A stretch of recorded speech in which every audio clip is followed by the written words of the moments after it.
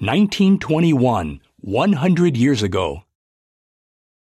What, therefore, is the particular work that we can see immediately before us for the year? The Watchtower of January 1st, 1921, posed this question to eager Bible students. In answer, it quoted Isaiah 61, 1 and 2, which reminded them of their commission to preach. Jehovah hath anointed me to preach good tidings unto the meek, to proclaim the acceptable year of the Lord, and the day of vengeance of our God. Fearless preachers. To fulfill their commission, the Bible students would need to be fearless. They would need to proclaim good tidings to the meek, as well as the day of vengeance to the wicked. Brother J. H. Hoskin, who lived in Canada, witnessed fearlessly despite opposition. In the spring of 1921, he encountered a Methodist minister.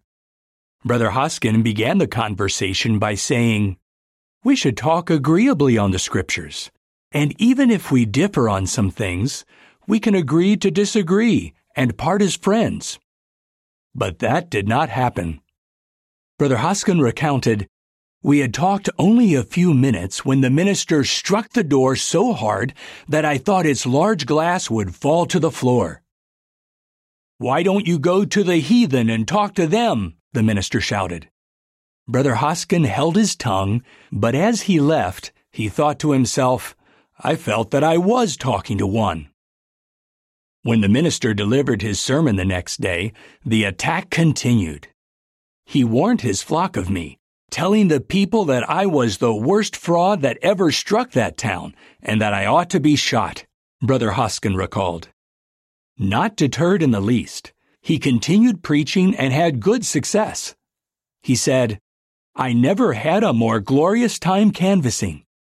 Some of the people even exclaimed, "I know that you are a man of God," and asked if they could help me so that I might not want for anything. Personal and family study. To help interested ones to progress, the Bible students published Bible study programs in the Golden Age. The footnote reads, "The Golden Age was renamed Consolation in 1937 and Awake in 1946. End of footnote. The Juvenile Bible Study program consisted of questions for parents to consider with their children. Parents were to propound these questions to their children and aid them to locate in the Bible the answer. Some questions such as, "How many books are in the Bible?" taught basic facts. Others such as, "Should every true Christian expect persecution in some form?" prepared young ones to be fearless preachers. The program, Advanced Studies in the Divine Plan of the Ages, provided mature Bible students with thought-provoking questions based on the first volume of Studies in the Scriptures. Thousands of readers benefited from these programs, but the Golden Age of December 21st, 1921, announced that both programs would be discontinued. Why the sudden change? A new book. Those taking the lead realized that new Bible students needed to learn basic truths in a systematic way. To that end, the book The Harp of God was released in November 1921. Interested ones who accepted the book were also enrolled in the Harp Bible Study course. This self-study course helped readers discern God's plan for blessing mankind with everlasting life. How did this course work? When a person accepted a copy of the book, he received a reading assignment printed on a small card. The next week, he received a card with a series of questions based on that assignment. The card ended with a reading assignment for the following week.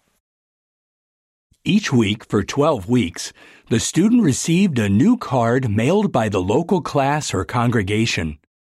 Often the cards were sent out by those in the congregation who were elderly or who had limiting circumstances. For example, Anna K. Gardner from Millvale, Pennsylvania, USA, recalled, "When the Harp of God was released, it gave Thale, my invalid sister more work she could do, sending out the weekly cards of questions. When the course was completed, the student received a personal visit to help him further his Bible education. The work ahead. At year's end, Brother J.F. Rutherford sent a letter to all the classes. He noted that the witness for the kingdom given this year has been wider and more effective than that given during any year of the harvest period. Looking forward, he added, "Much work remains to be done. Encourage others to join in this blessed service." The Bible students evidently heeded this advice. The year 1922 would see them fearlessly advertising the kingdom in an extraordinary way. The following is supplementary information. Fearless friends. The Bible students showed brotherly love by helping one another. They were fearless friends born for times of distress, as the following account shows. Proverbs 17:17. On Tuesday, May 31, 1921, what came to be called the Tulsa Race Massacre erupted in Tulsa, Oklahoma, USA, after a black man was jailed and charged with assaulting a white woman. When a mob of more than 1,000 white men clashed with a smaller group of black men, the fighting spread quickly to the black neighborhood of Greenwood, where more than 1,400 homes and businesses were looted and burned. The official death toll was 36, but the actual number may have been in the hundreds. Brother Richard J. Hill, a black Bible student and resident of Greenwood, related what happened. On the night of the riot, we had our Bible study class as usual. After the class was over, we heard shooting downtown. We went to bed listening to it. By Wednesday morning, June 1st, the situation had worsened. Some folks came and stated that if we wanted protection, we had better go to Convention Hall at once. So Brother Hill, along with his wife and 5 children, fled to Tulsa's Convention Hall. There, an estimated 3,000 black men and women were housed by the National Guard, who had been called in to restore order.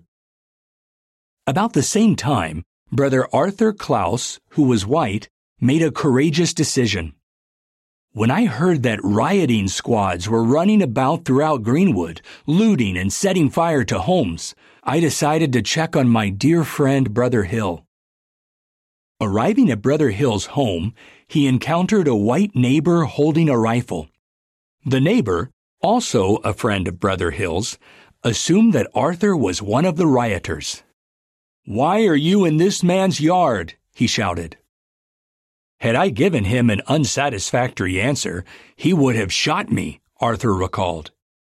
I assured him that I was Brother Hill's friend and that I had been to his home many times. Arthur and the neighbor successfully protected the property against the looters.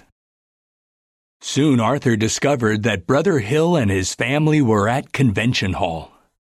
Arthur was told that black people could not leave there without an order signed by General Barrett, the officer in charge.